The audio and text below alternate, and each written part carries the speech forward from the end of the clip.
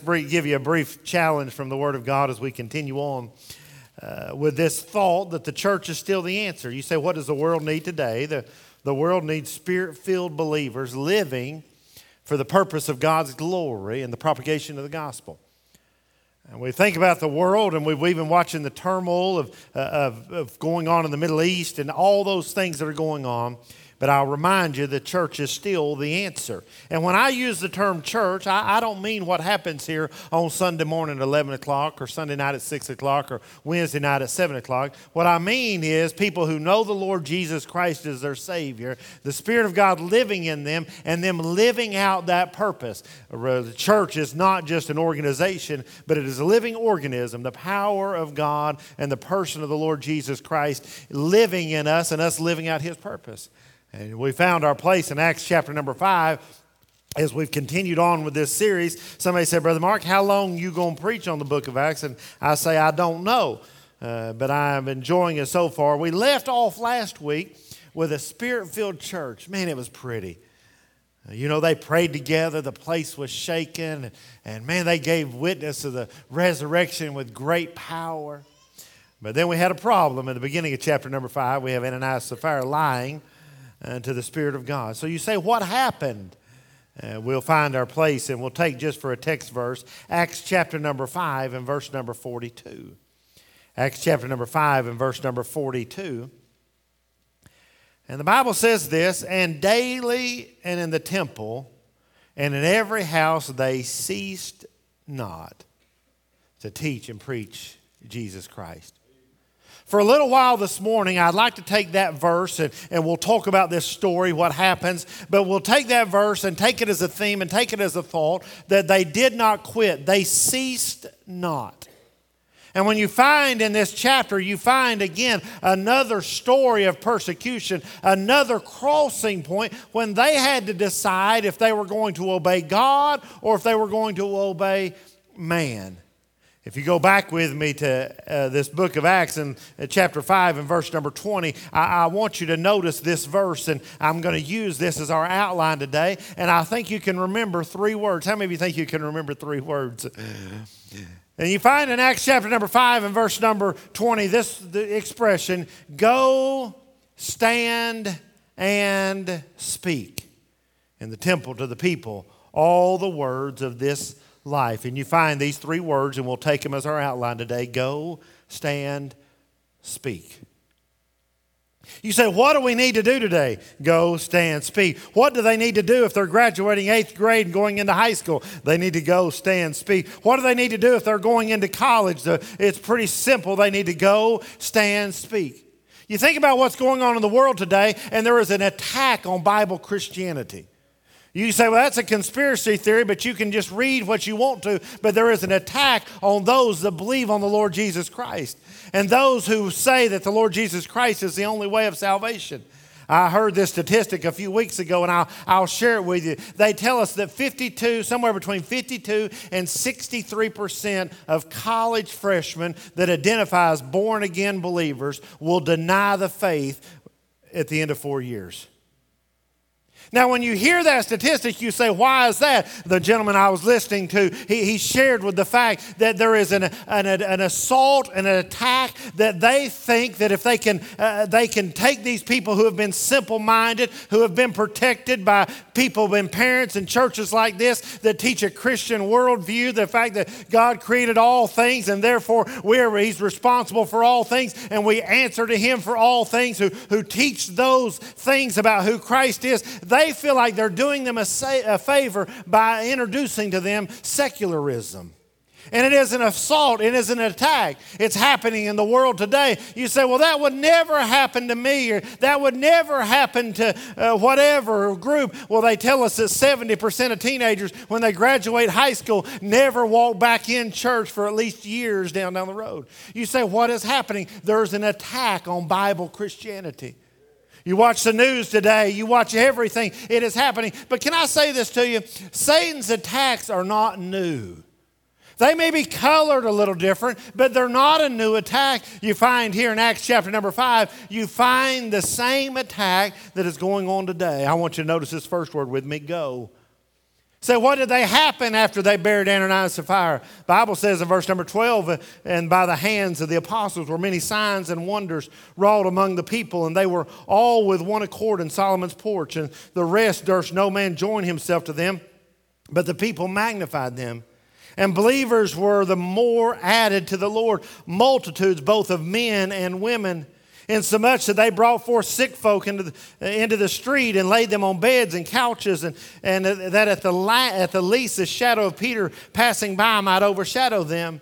And there came also multitudes out of the city round about unto them Jerusalem, bringing sick folk, and with them were vexed with the unclean spirits, and they were healed them. And you say, Brother Mark, you're reading about signs and wonders, and what about the signs and wonders movement? I'll remind you that in the early New Testament book of Acts, that there were special judgments. Last week they buried two in our sermon. Last week they buried two in the Sunday morning service because they lied to the Spirit of God, and there was a special time of judgment. These signs and wonders that you read about, I'll remind you that everybody was healed. There was nobody that was left out because they didn't have enough faith or there was something they couldn't heal from. This was a special time in church history where God accompanied the gospel with the signs and the miraculous wonders where Peter could just walk by and his shadow would heal people. But I say this to you, we have the written word of God and we do not need the accompanying signs now. Corinthians tells us that which is in part will be done away with, but I want to remind you, God still works. Now look with me in verse number 12, 13, and 14. We'll find something about this church that's moving forward. You first find that they were unified. Notice this emphasis again, that they were all with one accord in Solomon's porch. They were back doing what they had gotten in trouble for before. If you remind yourself, they were preaching on Solomon's porch before the lame man was healed, and then they were arrested and they were threatened and they were said, don't speak anymore. But you find even after all of this, they were back in one purpose with one accord preaching the gospel. And then you find a second thing, they were magnified. The people were beginning to talk about that in verse number 13. He said, nobody joined them, but the people magnified them. There was great power. There was great grace. There was great fear. They were the talk of the town. And then you find a third little thing here in verse number 14. They're multiplied. There were multitudes of men and women that were joining themselves to this group of New Testament believers. It was a miraculous thing. And you say, man, that's wonderful. I'm thankful for the Apostle Peter and the Apostle John and those other leaders that though they faced persecution, though they faced threatenings, they didn't stop. They stood and they preached with purpose and they preached with power. And I'm thankful for those that joined to them. But you say, Brother Mark, what does that have to do with us today? I want to remind you of a very simple truth, and that is this. They went where God planted them. They're preaching in Jerusalem because that is where God has placed them. They were doing it with one accord, with one purpose. And I have to ask you a question today. Why are you alive? Why do you have the job you have? Why are you going to the school you're going to? You say, to get an education. I say, no, look long beyond all that and realize that what we have a responsibility to do is to go everywhere God has placed us and testify of who the Lord Jesus Christ is. God has planted us here. God has placed us here. When you go, you're not going to live life and die. If all you're going through is the motions of living and dying, then life is misery. Life has no purpose. But now this New Testament church, these New Testament believers, baptized by the Spirit of God, filled with the Spirit of God, controlled by the Spirit of God, they now were going every day with a different purpose. We get to Acts chapter number 5 and verse 42, that they went daily in the temple and house to house, and they ceased not. They lived life for a purpose. And I ask you a question, why are you living life? So I'm living life to raise a family. Well, that's noble. But can I say this to you? Life's more than that. So I'm living life to be rich and make money. Well, the Bible tells us that Jesus told him, said, the rich young ruler said, man's life consisteth not in the abundance of things. So I'm living to stay healthy. I got bad news for you. It won't last long. My question for you is, why are you alive? They went with a purpose. They were unified, they were magnified, they were multiplied. And I say this to you, go where God has planted you. Go daily with a purpose, with a vigor of life. You say life's hard. There's things we deal with. We deal with cancer. We deal with sickness. We deal with problems. We deal with family problems. All those things are true. But can I ask you a question? Are you going with a purpose? Then I want you to notice the second word, not just go, but notice the second word. Go stand. Say, man, that's good. Multitudes are joining. Yeah. I mean, they men and women everywhere. Well, that's good. Say, everybody must have been happy about it. Look in verse number 17. The Bible says this. Then the high priest rose up and all that were with him, which is the sect of the Sadducees, and they were filled with indignation. And they laid hands on the apostles and put them in the common prison. Now I want everybody to look right here at me, and I want to tell you something. Satan will never be happy when God is working. God starts working in your family. Things start getting in line. Everything start going good. Well, then don't be surprised when the devil shows up. I preach a message in the Garden of Eden. Everything's perfect. Well, guess who showed up? The Satan showed up. You say, I make a decision, I'm going to go for God. And don't be surprised. You say, well, the church gets blessing and we have good days and we have good offerings and we see people saved and baptized. Then never be surprised when Satan shows up. There are religious people who will never be happy when the Spirit of God moves. There are secularists that are striving to hold on to a system that will never be happy when God moves. And you find in verse number 17 that they were moved with indignation. Why were they envious? Why were they mad? Because they told them to quit preaching about who Jesus was. They said, we already told you. Said, don't preach anymore about who Christ is. You say, why were they upset? They were preaching about resurrection power. The Sadducees, by the way, didn't believe in the afterlife. They didn't believe in angels or anything supernatural. They just believed in naturals. Boy, that sounds pretty familiar today to a group, doesn't it? They say, do you believe in the hereafter? Yeah, well, I do believe in the hereafter. So you believe that there are angels unaware? Oh, I do. The Bible says that we wrestle not against flesh and blood, but against spiritual power. And you think about, is that really going on? Yes, that's going on in the world today. And you find the same crowd, they don't want to hear anything spiritual. They only want to hear what they believe and see and feel and touch. The Bible says without faith, it's impossible to please Him. You say, what's the importance about that? Faith and logic are not twins. Logic's what I can know and explain. Faith is when I can believe in the Lord Jesus Christ and trust in Him. And here you find them upset about the fact that they had great success and they were envious. There was now this great conflict. Please don't miss this. There was a great conflict between the living truth and dead traditionalism. The Sadducees, their job was to protect the law and to protect the Old Testament, said nothing can affect it. Well, when Christ rose from the dead, it changed everything, and their way of life was in a struggle. And when you find over and over and over and over again in life, there's going to be this paradox between people that only want to believe in what they know and what they see and what they can feel and what they can touch. And when we say, oh, the Lord Jesus Christ conquered death, hell, and the grave. He's victorious over it all. He's got the keys to death, hell, and the grave. He's the first fruits of the resurrection. The Bible says that at the trump of God, the church will be raptured out, and those that know Him will go up to be with Him. And they look at you like, what you talking about? That's that conflict. Can I explain something to you? If we are right, and I believe we are, according to the Word of God, then they are wrong. And if they're wrong, they've got a serious problem. So no wonder when they hear the truth, the Bible says they're moved with indignation. If what you're doing with your life doesn't upset a few people, then I wonder about your Christianity. You'll find in just a minute, these people, they could go and they could have stood, and they could have just kept their mouth shut. Look at me. It would have saved them 39 stripes, but it would have displeased their Lord. In the world today, you're always fighting this battle to fit in. But please don't miss this, young people, old people. Our God has not called us to fit in. God has called us to be salt and to be light. You can't do what everybody else does and please the Lord. You can't be what everybody else wants you to be, what your family wants your family to be, what they want your youth to be, what they want your career to be, and please the Lord. They said to these disciples, if you'll just be quiet and live like the rest of us, it'll be okay. They said, no. No, you read the rest of this. They put him in jail. In verse number 19, the angel opened the doors.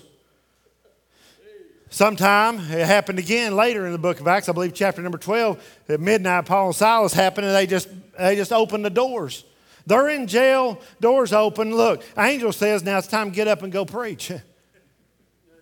Now, wait just a second. That's what we got here in trouble for. No, and the angel, that's the message. By the way, verse number 20 is the message of the angel, which is kind of ironic because the Sadducees didn't believe in angels. And the angel lets them out and tells them to go preach. He says, go and stand and preach. Now, for the sake of time, we won't read the verses 21, 22, and 23, but they were all locked in. Next morning, they come to show up to check on those prisoners. But look in verse number 25. It gives you a good summary of what happened. It says, then came one and told them, saying, behold, the men whom you put in prison, they're standing in the temple teaching and preaching the people. So y'all go to the jail cell and look for them. They said, no, you better go back to Solomon's porch. Them fellas are back preaching exactly what you told them not to preach and exactly where you just arrested them for. And I'm saying to you today, it is time for the church of God, the people of God, not to just go, but to stand. You say it didn't go well. They're going to make fun of me. They're going to mock me. I'm not going to get to have the promotion at work if I don't cheat, if I don't steal, if I don't shade the truth just a little bit. You have to ask yourself the question, who are you standing for? Are you living for yourself? Are you standing for the one by whom you'll stand for one day and give an account of every thought, every word, every deed? See, if you'll learn to stand for God now, you won't have a problem standing before him in future. He says, look, they stood. They stood. Verse 25 summarizes it. They risked their lives. Then verse 27 says they brought them before the council, and the high priest asked them. The high priest ain't figured out that's a bad thing to do.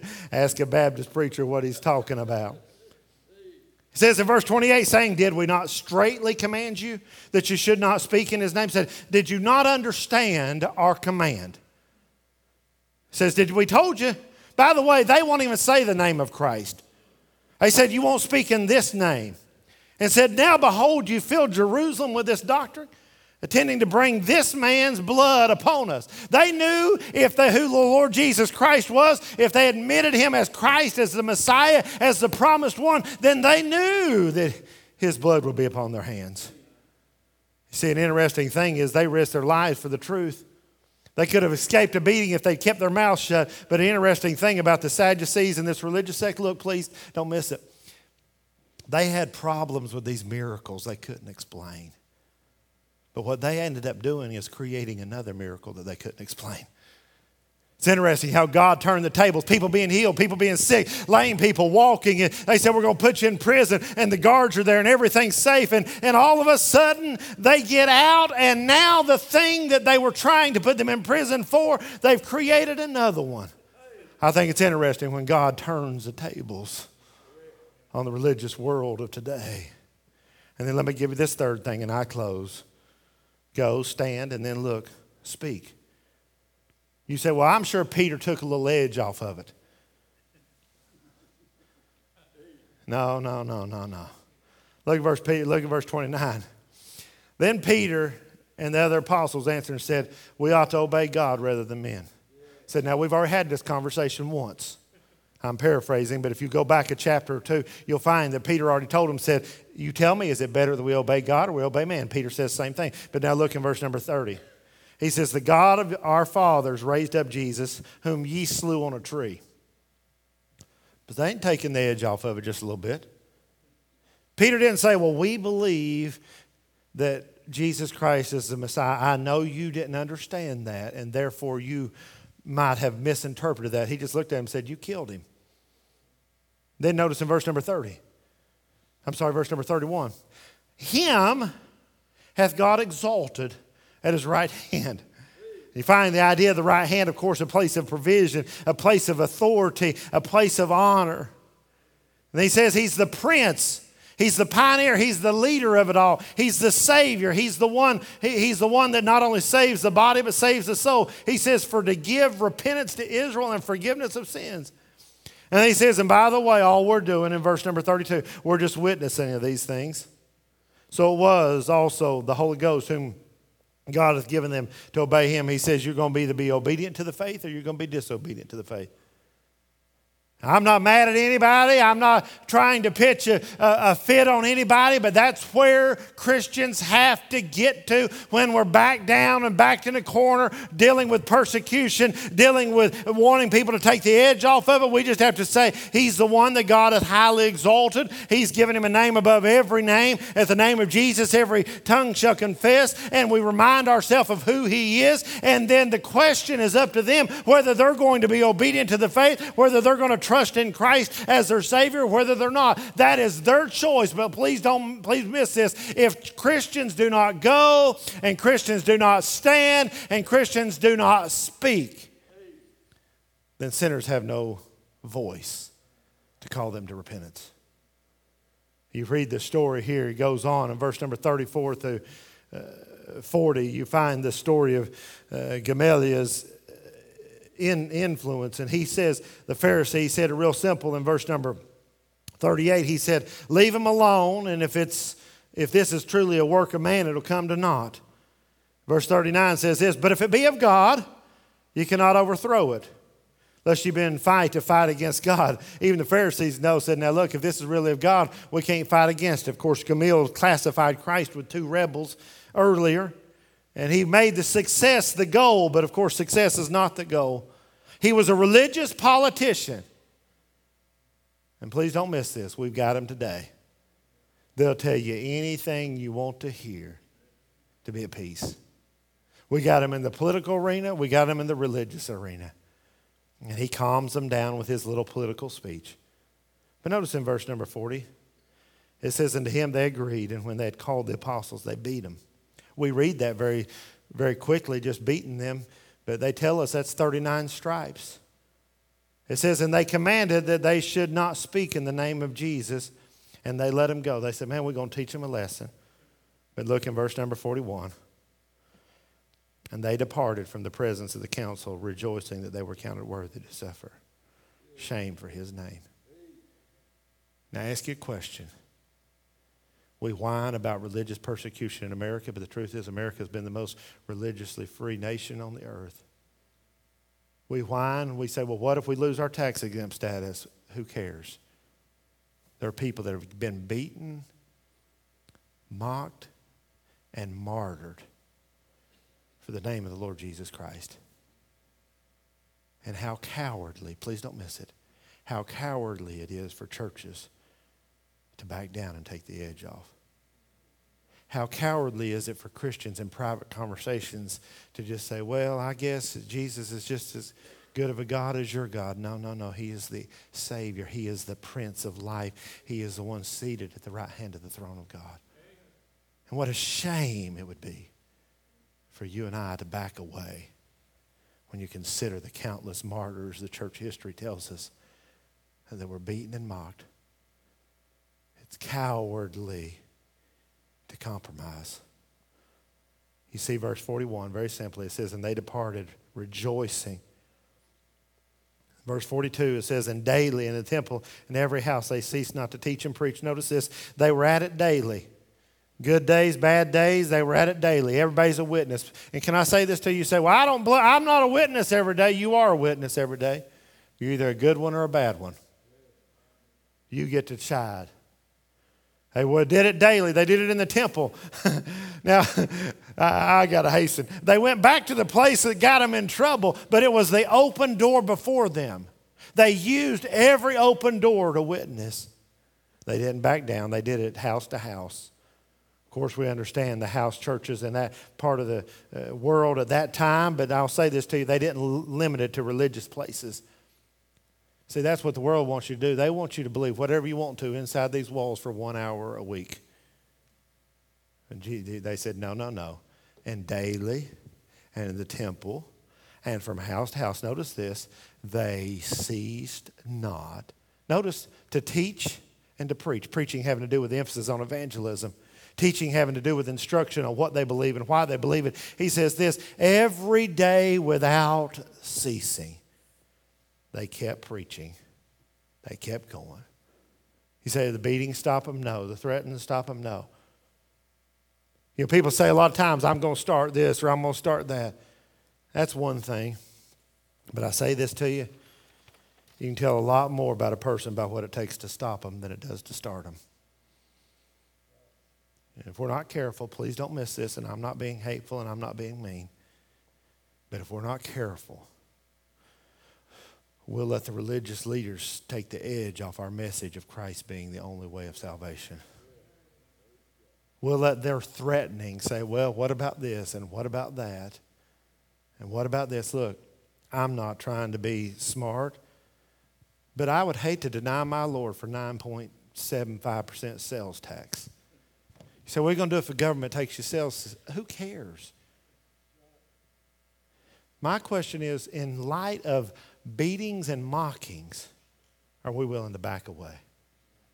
The Bible says this, please don't miss it, they ceased not. Ask you a question, look at me. Are you going in life with a purpose? Oh, we got to work.